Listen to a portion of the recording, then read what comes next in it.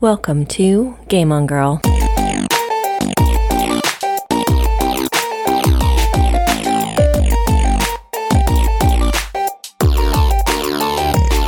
I'm your host, Dr. Regina McMenemy. In this episode, I talk with Doug Bass of Merriday Games. We discuss our love of board games, how board gaming has changed over the last decade, and his new game, Flicking Finches. So stay tuned, and thanks for listening to Game On Girl.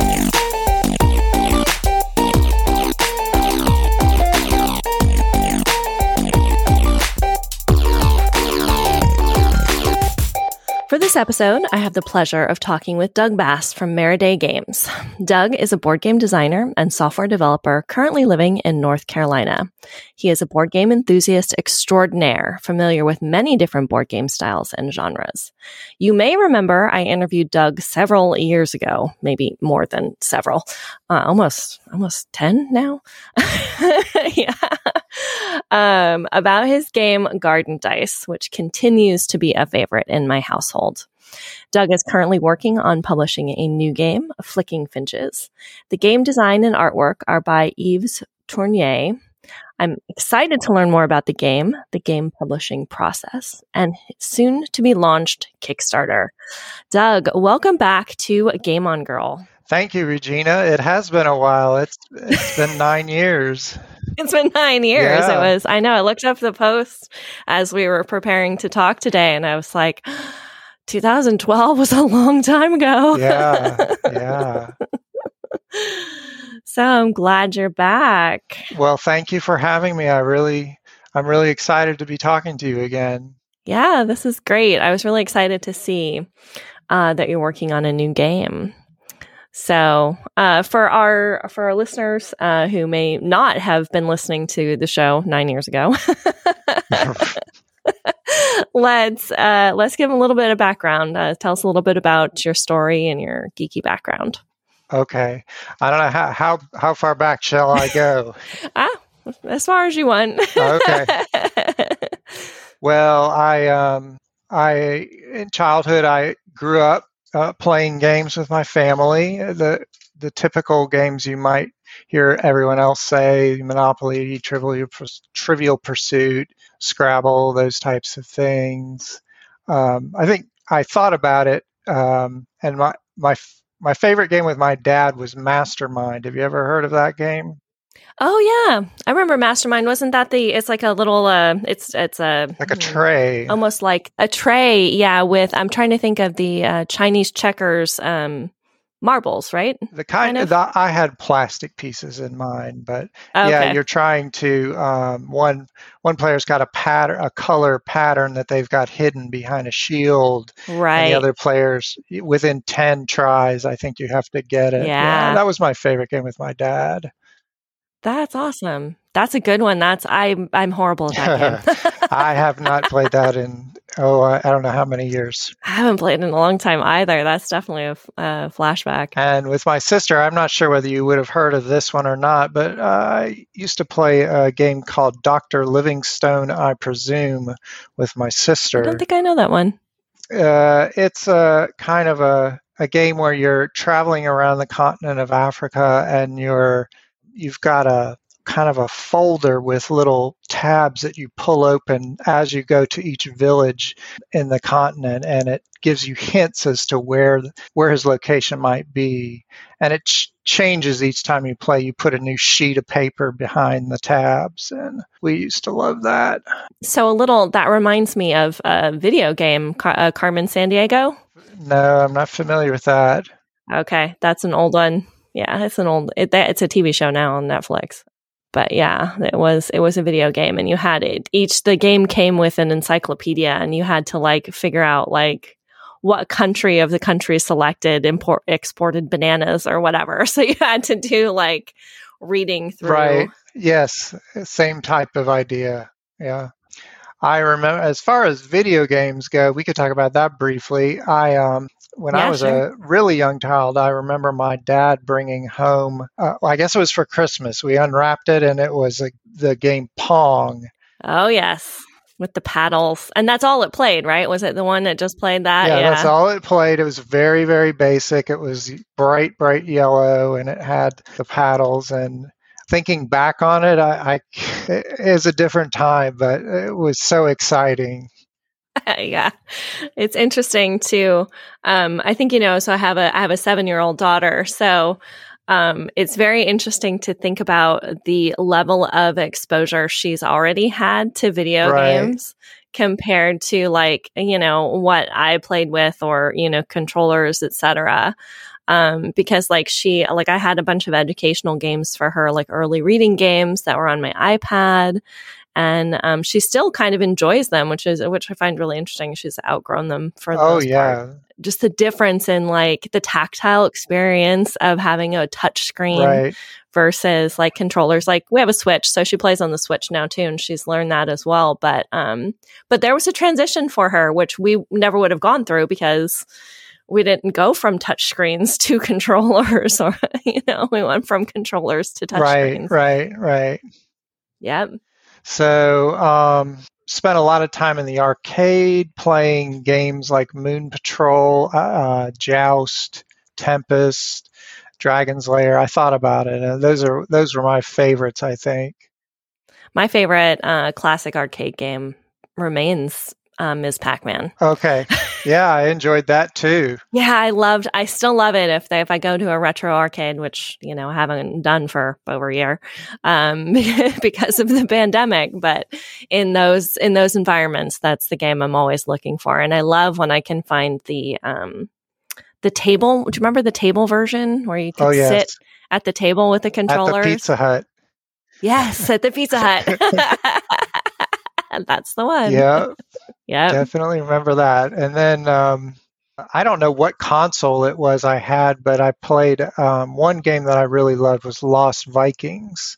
Oh. It was a console game where you're simultaneously controlling 3 Vikings, and one can jump, one can use his shield to block enemies, and one can use his sword to attack enemies, and you have to alternate. You can only control one of the 3 Vikings at a time, and you have to kind of walk around a maze to get to position yourself with the correct Viking.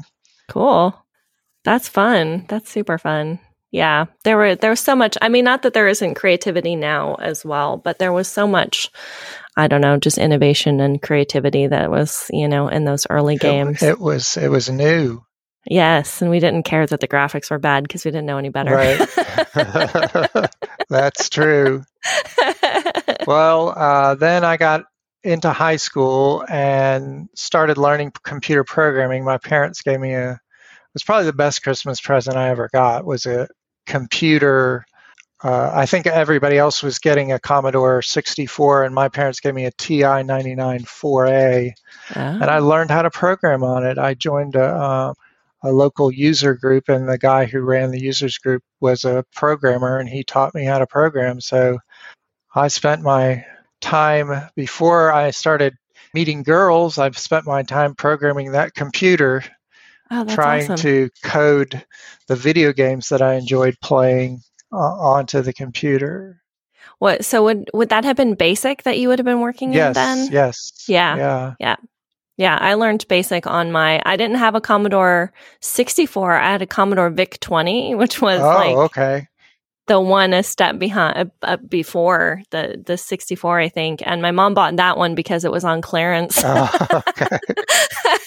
Because the 64 was out, and she's like, "Oh, we'll get this one." And I would sit for hours on the TV with that. Learned how to program, and make the bouncing ball. And I think because it came with a book to learn the programming, and I was going step by step, and then I just skipped to the hardest one at the very end, which was an entire screen of hearts that were rainbows. They turned rainbow colors, and that was the big finale. Oh, nice. But I remember doing that multiple times because there was no save, there was no memory on those. I couldn't save and go back to it. I just, I couldn't do it and then go back and do it again. I had to re-enter the code over and over again because there was no memory. Oh, really? Wow. Yeah. I can remember learning how to, I don't know how I found this out, but I learned how to program the touch tone sounds that a phone makes. And I could play the touch tone sounds through my speakers, and I used that to quickly dial the radio station when they were having contests. Oh, nice. What a hack. That's a hack right there. You needed to have the push button phone, though. You couldn't have the rotary for that. Right, exactly. We had a rotary phone for much of my adolescence. So I think I was a teenager before we actually got a push button phone. Okay. But, yeah. So did you continue with like board games then, or did it kind of, because I had like a whole time in my life that like board games kind of dropped off, and there were still like, you know, those standard games that I hate and don't play anymore, like Monopoly or Risk. Now that I know a little bit more about board games, I think they're really poorly designed. Right. Yeah, I couldn't. I played Sorry with my nephew a couple of years ago, and I just don't understand how that was fun. But when I was a kid. Well, it's so funny because a family friend gave my daughter Candyland because I wasn't going to buy anything of those old games. And so we got an old, you know, copy that they had like at her house. And now I understand why nobody wanted to play those games with me. Like my brothers are 20 years older than me, and I'm like, come play Candyland. And they're like, I'm going to teach you blackjack. So right. Like, I learned how to play blackjack, and now I'm playing Candyland with my daughter, and I'm like, oh, this is excruciating. Well, I there was a long period in between playing games as a child and then rediscovering them as an adult. I guess when I started playing video games at the arcade and learning computer programming, I sort of no longer played board games at all. I mean, except on probably very rare occasions. Right. But then I had in about 2004, a really good friend of mine. I'm not sure how he discovered Board Game Geek, but he discovered Board Game Geek and bought a game called Runebound and introduced me to that game, and I was just blown away. It's so different than the games that I grew up playing. I haven't played Runebound. I know of it, but I haven't played it. Yeah, he had the first edition back in 2004. It's a game where you're instead of going through a dungeon, you're going through like the countryside. It is roll and move in a different sort of way, but you move through a hex map and you have encounters with, oh gosh, I wish I could remember the names of the villains, but you could equip yourself with gear, you could hire allies to help you. Mm-hmm. It was just so much more involved. So much more intricate. Yes, exactly.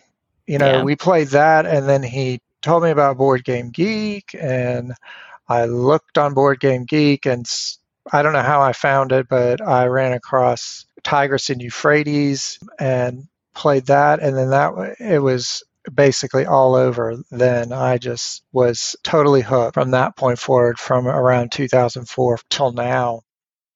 So you've seen pretty much the evolution, or like the emergence or the popularity that sort of like has come up. Like I'm trying to remember exactly when I got into European style games, and I think it was maybe 2010 or 2011, maybe 2009 at the earliest, that I started playing.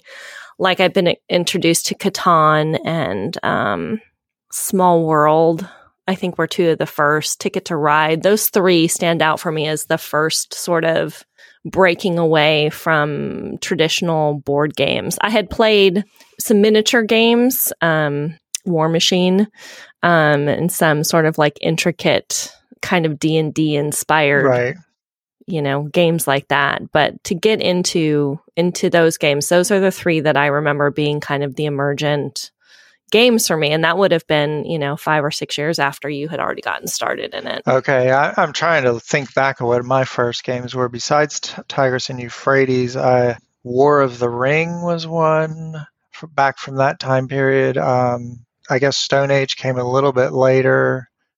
Catan, definitely played that. interesting story. Around 2008, that same friend of mine, lost interest in board games, and he got on a health craze. So, I mean, good for him. But Right. I didn't know anybody who played board games other than him, these modern board games. So I started a gaming group on the meetup.com. Oh, I yeah. just put it out there and scheduled an event, and 7 strangers came to my house one evening, and it fortunately worked out. But 5 of them were new to gaming. 2 of the people who came, it was a couple, and they were familiar with the modern Euro-style games, and they brought some, and I had maybe 3 or 4 at that time. And you think about it now, right? Because I can see your board game, like at least I'm assuming some of your shelves behind you and your video here as we're recording. Oh, yeah. And I think about my shelves, like where they were in like 2010 when I had, 3 or 4 games. And now when I have this giant, hutch filled with games now that Right. I have a whole collection I call the games in exile, which are the games that I don't want to get rid of, but we don't play very often, so I don't have Right. them at ready access. So Catan is one of those games. Yeah, I have that same thing. I didn't know that's what it's called, but I have the same thing. That's what I called it. My joke was I put these games in exile because we don't play them anymore. That's but very I'm not appropriate. Yes, like you can be over there, and I don't want to get rid of you, but when we don't grab you, we don't tend to grab you, so you can be out here. But it's funny to think, we did all start with just like 2 or 3 games. Yep. And it's right now I'm in a phase where I'm trying to pare down my collection a little bit. It just got probably 5 years ago. It got out of control. Yeah. Well, there's so much out there now. I know you can't keep up. No, I think one of the big turning points for me. So, my interest started, and then I started to find local game stores. And there was kind of I think of the collectible card games like Pokemon and Magic or whatnot as kind of predating some of the big resurgence or the big influx of European games. Those stores started to switch into being more box games as opposed to just card games. And so some of those kind of changed a little bit. So I started going to some local game stores. One of the big turning points for me, though, in the popularity, or at least my tracking of the popularity of board games, is when Target started selling them. Oh, right. It's this like slow creep of the back wall of the toy section that like, a Ticket to Ride showed up, or, some other, Pandemic. Games. And now you go back there and I'm like, this is almost as good as like a small board game store would be. Right. I still prefer to shop at my local board game store, but, it was just like, okay, well, this has definitely hit a stride that, I don't know if I completely expected. Yeah, it's exploded. Yeah. And I mean, just to that point, that game group I started in 2008 that started with 8 members, it now has, I looked the other day, it has 700. Oh, Not wow. active, but, we have 700 people over time have been a member. Yeah, I really do feel like it's a great way to bring people together. And I think when we were talking about, getting together to record this, and you're like, I don't play video games. And I'm like, I don't really play video games either anymore. I have a Switch, and I do play Animal Crossing, and I play some stuff with my daughter. But for the most part, if I'm going to game, I want to be around, my people in order to do it. And not a lot of modern video games. They're more about sitting alone in front of your computer, which, especially since the beginning of the pandemic, all I do is sit alone in front of my computer and work now. So Right. Getting out from behind the screen is more of a drive, I think. Board games are good for that. They definitely are.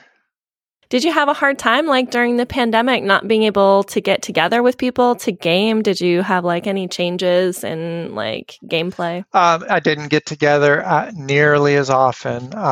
When I did get together, it wasn't the gaming group. It was having 2 or 3 friends over on a infrequent basis. The group kind of transitioned to playing online games, so that's what they were doing. Yeah, because you can play a lot of on Steam and stuff. Yeah. Yeah, I tried it and didn't like it as much, but I did play some with them. But definitely, it suffered during the pandemic. Yeah. Yeah, I still haven't had like a big, just focused game day. Hoping to plan some this summer so we can get like my group together and we can dig in. I've tended to focus on looking at games that were good for 2 players over, right. The last year, and making sure we had a good collection of games that were good for 2 people. Yeah. Well, that's about it for my background. I mean, that brings us kind of up to the current day. My other hobby is listening to music. It's equally important to me. Oh, I think you had mentioned that, Eli. You have a vinyl collection, yes? I do. I have a rather large vinyl collection myself now. Nice. Yes. Nice. I like that. That to me is like an analogous to playing games, because you're handling the records and you're putting the needle down on the record. It's very tactile. It's a tactile experience. Yeah. That's the same thing of, playing board games on a tablet or playing on Steam. It's nice that you can play. I did that quite a bit too during the pandemic, where I played with friends on Steam to be able to continue to play. Yeah. But I did miss a tactile experience of setting up the game of, everybody's groups are different, but we always have other conversations that are going on, and people are eating, and people are, right, kind of just hanging out and doing things, and, right, missing those components. I think it's similar to, listening to vinyl. I feel it has the same experience. And my vinyl collection is actually my brother's. He passed away a couple years ago, and so I'm sorry. Thank you.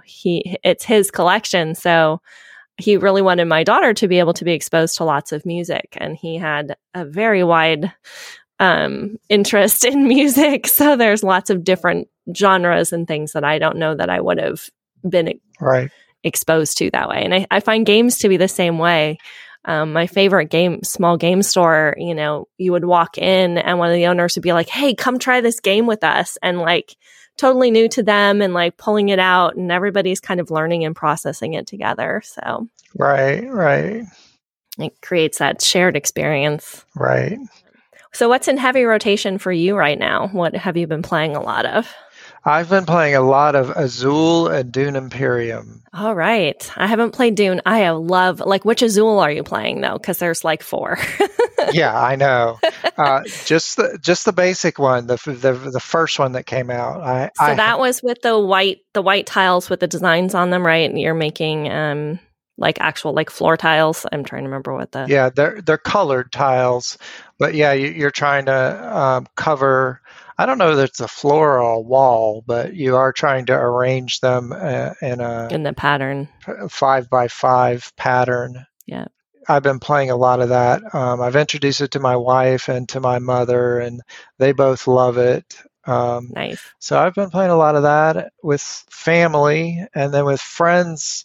I've been trying to get Dune Imperium to the table as much as possible. I really love that game. Awesome. That's good to hear. I love the Dune series, the book series. So, well, this I guess the artwork from this is artwork that's going to be from the new movie. Okay. I'm not positive about that, but that's what I've been told. Yeah, I think I remember reading that too and looking at it. I don't have it yet, but it's been on my radar as well. I know it's a very meaty game. It's good. Yeah. Yeah. It's a combination of deck building and worker placement, and it's really well done. Those are my 2 favorite genres, so it's probably right up my alley.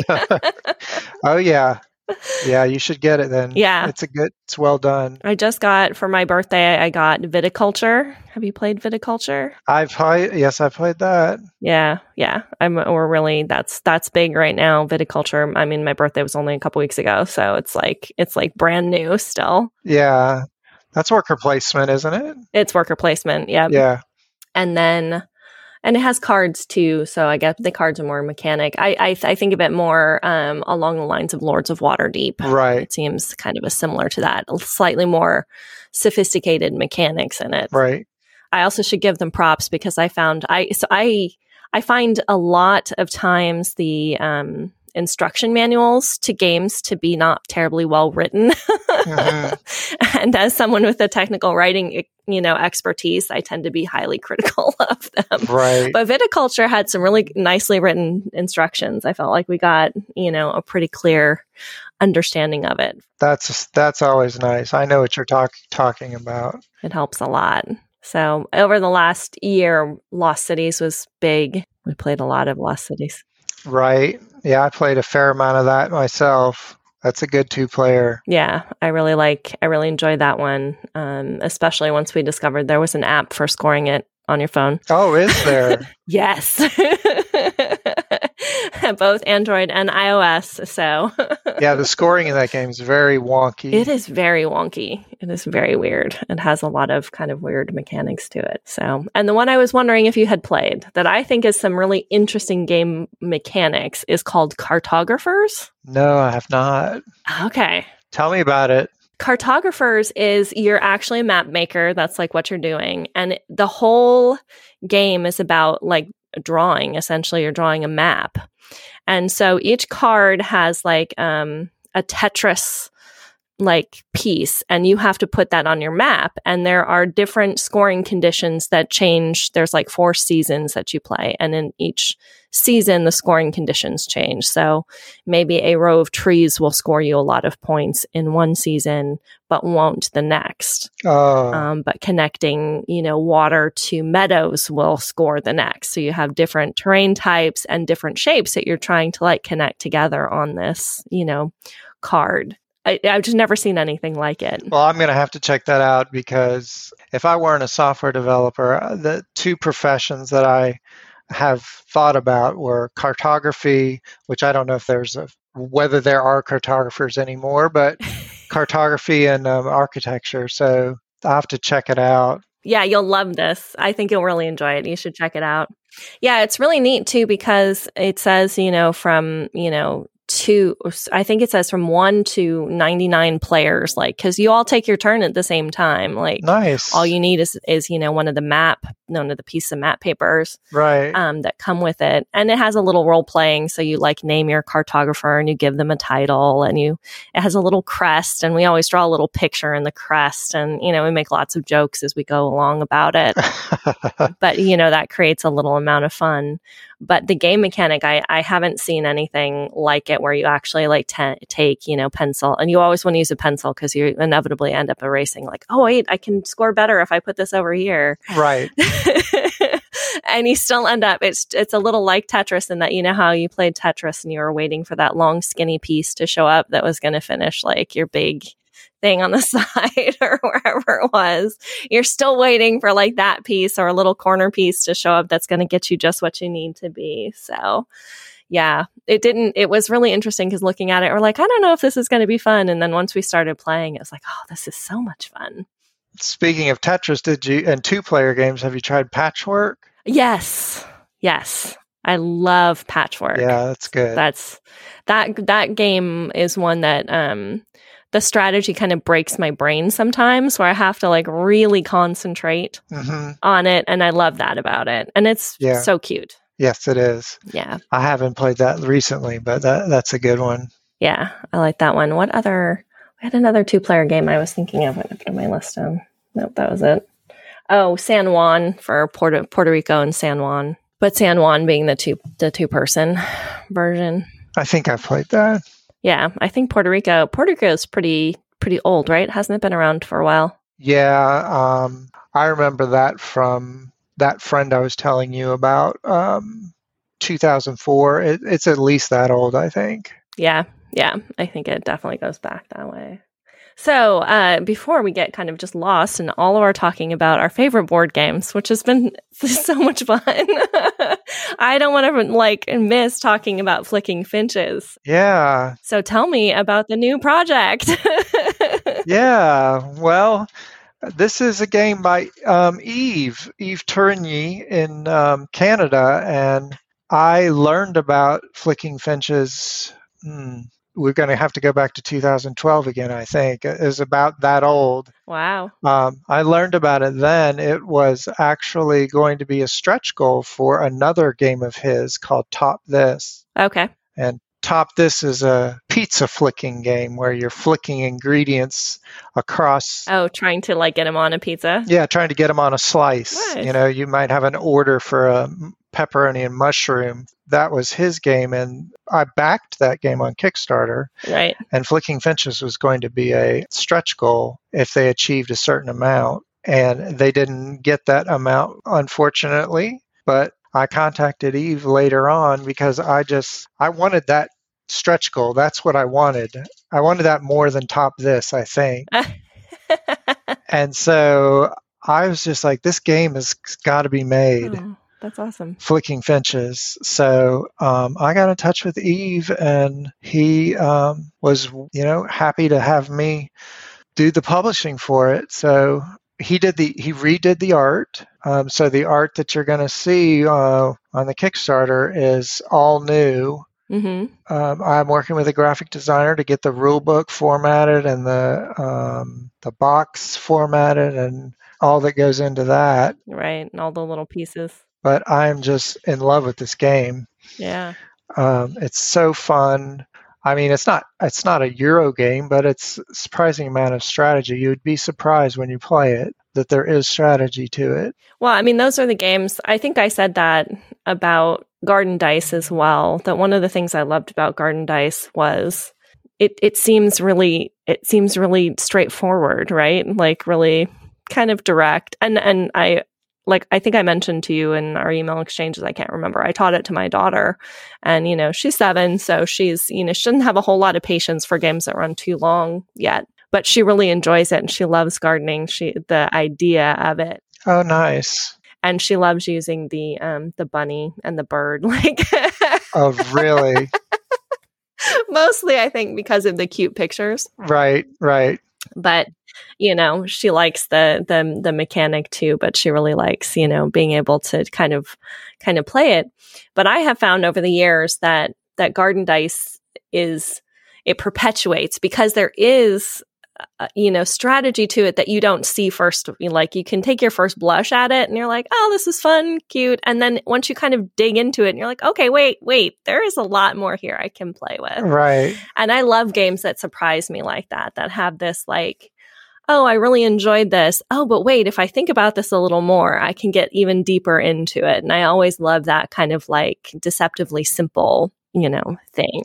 That's how Flicking Finches is. I have played it many times, but I demoed it at a convention. We actually had a convention here about a month ago, I think. And they allowed me to demo Flicking Finches. The convention's name is Recon. It's in Kernersville, North Carolina, but they allowed me to demo Flicking Finches, and some of the players were doing things that strategy-wise, that I hadn't thought of myself, had never seen done before. So I was just... Oh, nice. It was interesting that this game there's more to it than just flicking discs around the mat. Right. So your daughter may enjoy it. I don't know. Yeah, I'm sure she will. And I looked at the artwork, and I think she'll appreciate that as well. She's very into a series of books right now called Who Was, and then insert like famous person. I think she has Who Was Darwin as well. So okay, it's Darwin, isn't it? Yeah. So there's an evolution mechanic in the game where your finches have different traits, like small beaks, large beaks, stripes, solid body, big finches, little finches, and you can evolve your discs by switching them out.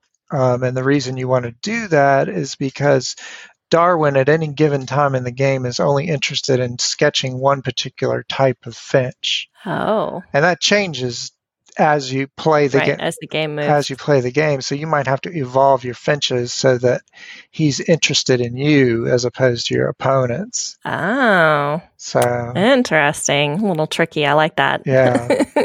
So it's mildly educational in that way. Right. Yeah. Start the discussion about evolution anyway. Yeah. I like sneaky education. So, Yeah. yeah.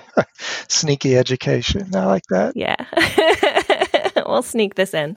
Well, I mean, I was talking about some of those apps that my daughter played, and she didn't understand she was learning phonics when she was playing it. Oh, okay. I knew she was learning phonics, right? But she's just like, oh, these are fun sounds. Match these sounds, and they tell me that they don't teach that anymore. Is that true? I think that they do somewhat. I'm not really sure. Okay. She kind of went through a Montessori school, so they take kind of a different approach to pretty much everything. I see. But they still did a lot of sounding out and some phonetical understandings. Okay. Yeah. Good. I'm glad to hear that. It's been really interesting. She's 7. She just finished first grade, and she just had all of the reading click together. And I just watched it over the last few months of first grade. She's been reading for a while, but to have it where it was no longer a struggle for her, this switch just flipped, and all of a sudden, oh, nice. she just looks at things and reads them. And I'm like, oh, that feeling, I know she doesn't really recognize it, but watching it from the outside was really amazing, because she just went from still sounding things out to just being able to look at them and read them. And I was like, oh, I saw this. I talked to her teacher about it. She's like, oh yeah, it all just settled in for her. It's coming naturally now. Yeah, exactly. To that feeling, that a certain amount of mastery there, I think, that she was kind of struggling with. But now she'll just pick up these little books and read them, and we're going through some other books too. So anyway, that was kind of a digression, but somewhat relevant. Yeah, so tell me a little bit. Let's talk a little bit of with Flicking Finches, the game already existed. You found out about it through the other Kickstarter. But what's the process of making a board game or designing a board game like? How do you go from putting an idea for a game together to designing it to testing to kickstarting? Well, you don't have to do all that at once, though. Well, I don't know what Eve's design process is. Do you want me to talk more about publishing, or talk about like when I was designing Garden Dice or the other games that I've worked on? You can talk about Garden Dice and the other games that you've where you know a little bit more about the beginning to end.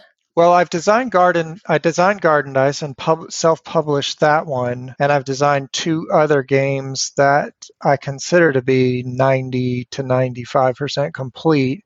And with all 3 of them, I started with a single idea and made a mechanic out of that. And then with Garden Dice, I started with a mechanic of the first mechanic that I had it with Garden Dice was rolling dice as coordinates to place a tile. Mm-hmm. And then from there, I began adding other ways to use the dice to manipulate the tiles. Right. Flipping them, buying them, placing them, harvesting them. So I just started with an initial idea and then added what I felt like were complementary mechanics to that. Mm-hmm.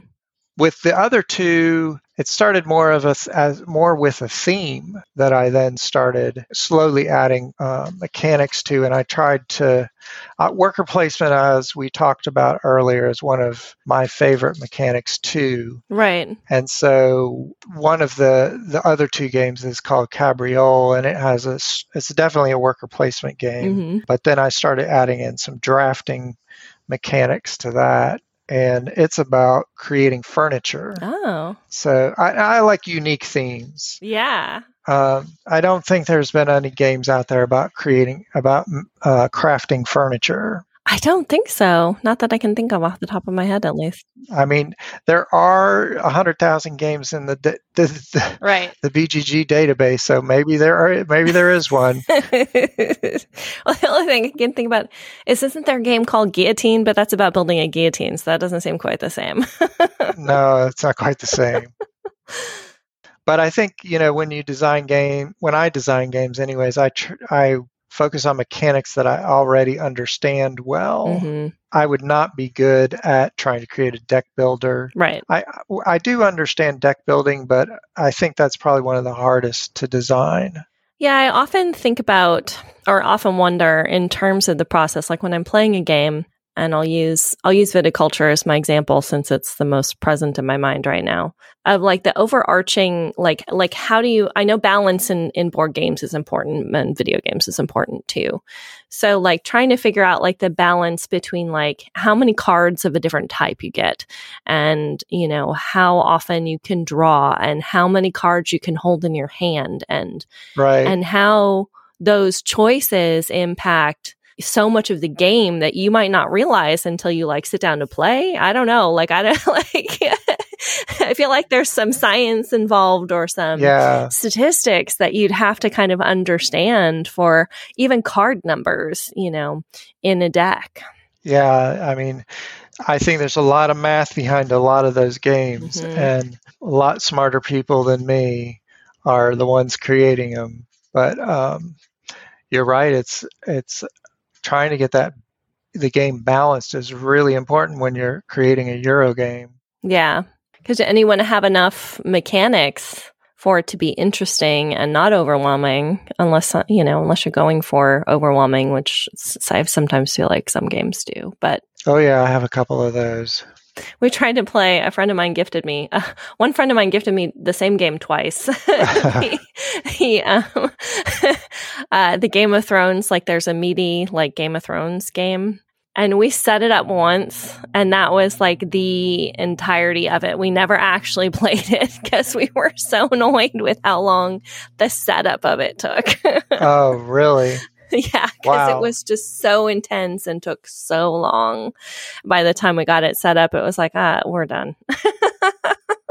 And that's not a great thing, right? Like if, you have dedicated gamers and it takes so long to put the basic, setup of the game together. Right. And drive people away. I guess I don't have any great insights other than that on the design process, other than, just lots of play testing. Garden Dice, I will still play it, but I have played, no lie, like 300 times. Did you, when you were first playtesting it, did you change things? Like as people, like when the first people who were playing it, did it change as you like played it? Yes. I think the way the bird and the rabbit work changed many times. The multipliers that are on the board changed during the process. There were more spaces that had more, there were more multiplier spaces. See, that's part of the balance, right? Like figuring out. Yeah. Yeah. I like to, be involved in the playtesting. I haven't had much luck with blind playtesting. I don't do that too often. Yeah, but I would imagine you'd get more out of it watching. Like you said, flicking finches, you were watching people play and you saw strategies you hadn't really considered. Right. But see, a lot of the time I was playing with them as well. So I was, part of the game. It's definitely helpful to have lots of playtesting to help work out the kinks. And it's also a way to get fresh ideas from people. Particularly with one of the games that I was working on called Monstrum Maris. The gamers that I would play with came up with just all kinds of cool ideas to add to the game, but you got to be careful because then you start trying to incorporate too much of those too fast, and you end up with a different game. Right. Yeah. So, or you overwhelm the mechanics that you're, that you're wanting for the game because you come up with a bunch of variations. So you can kind of run off of it. Right. Yeah. So with Garden Dice, though, I eventually came to the point where I've realized I was just tweaking things back and forth, and I just came to the realization I just have to call it good enough or done and start on the march to publishing it. Okay. I started designing Garden Dice around 2009, and I started the march to publish around 2011. That sounds about right. About 2 years of just kind of like process. And I think around 2011, 2011 is when Belfort came out. I don't know if you've played that or not.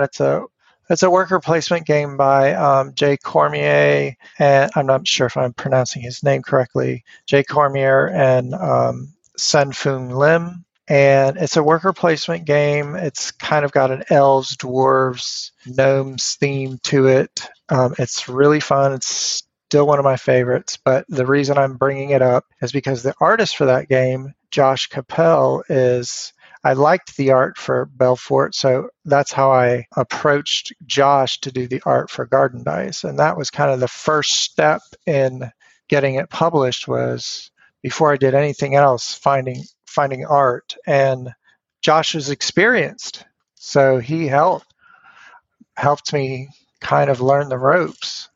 He had designed a game called Wasabi. I don't know whether he published that himself or not. Anyway, he was a huge help. Choosing him was definitely the right decision. And you're talking about rule books earlier. He edited my rule book. Your rule book is a great one. I know. It's because Josh did it. And I'm a harsh critic, so. It's because Josh took my boring, dry rule book and made it dynamic and interesting and engaging. Yeah. Yeah. That helps. Yeah. But anyway, and I got hooked up with Panda Game Manufacturing, who were very helpful in every step of the way. Are they working on Flicking Finches with you too? No, they're not. I'm working with a different company on Flicking Finches. Okay. It's called Magicraft, and they're good. They're good as well. So I've been working closely with them since about January, getting everything ready so that if this Kickstarter is successful, which I'm hoping it is because I want everyone to be able to play Flicking Finches, I'm confident that they'll do a great job with the game. So is the Kickstarter, is like getting to the Kickstarter and running the campaign some of the most challenging parts of this? Or, I mean, if you have an idea, you have the publisher and you have the art, because the art came from the game designer too. So like some of the struggles or hurdles you might have had with Garden Dice, you might not have had here. Like where is kind of that hard, like where is that the hard stuff, or where are the challenge? I suppose there's challenges in every aspect, but. For Flicking Finches, I initially wanted it to be in a larger box than it's going to be. Oh, okay. But it just turned out that was going to be the wrong decision for many, many reasons, not the least of which is it might not fit on gamers' bookshelves or retailers' bookshelves. So right? Yeah. I decided to go with the standard Ticket to Ride size box. Okay. One thing you have to consider is, just the logistics of packing the games and what they're going to fit, what the board size is going to be. Right. Yeah. Right. Yep. I will tell you, I curse Forbidden Island and Forbidden Desert every time I put them away in my case. You don't like the tins? Nothing stays on top of them because they're embossed, right? Oh, right. They are. So they become a problem. And, I do think about that. They have to sit on top. Yeah, they have to either sit on top, or if I'm really good, I can stack them next to each other and put a couple on top of the two, because they're wide enough for kind of like Lost Cities or whatnot, that size to go on top of them. Right. If they're next to each other. So it's the flatter, side as opposed to the top but then they don't sit really next to each other because the beveling kind of, the embossing on them. Right. I love the tins for the aesthetic of it. Exactly. Yeah. But the practicality of putting them in my game cabinet and things roll off them. Oh, yeah. Yeah.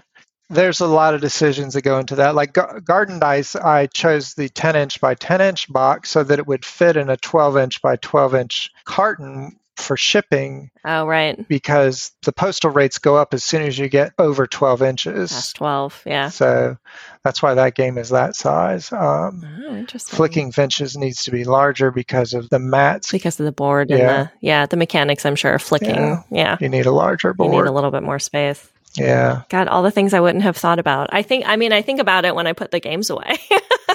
Yeah.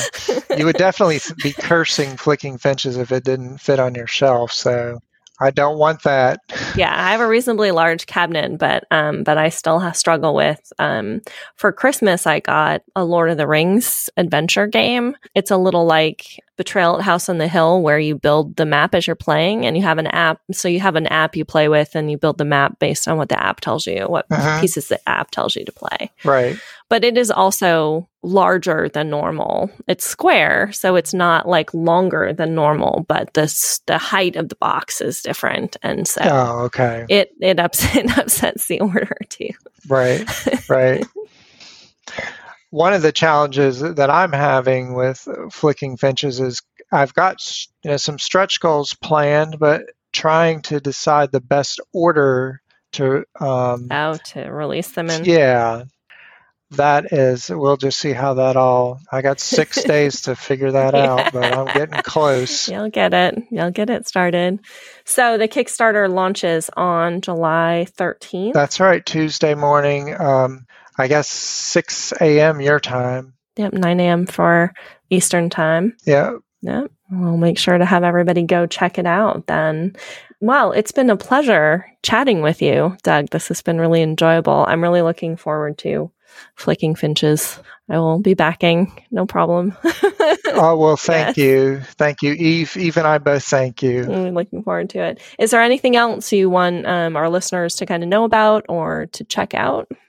There's going to be some video reviews released in the coming days leading up to the launch, so you can definitely check those out to get a good idea of whether the game's for you. But I would encourage you to remember that it's definitely got some strategy to it, as well as the flicking fun. So it sounds very whimsical. It's one of the things that I love about it, and I feel that way a little about Garden Dice too. There's a touch of whimsy to it, and I love whimsical games. I love themes that are kind of fun and light, and like you said, this one has kind of a secret or sneaky educational component to it too. Right, so right. I think those are great combination of characteristics. Well, good luck, and thank you so much. Thank you for having me on. I appreciate it.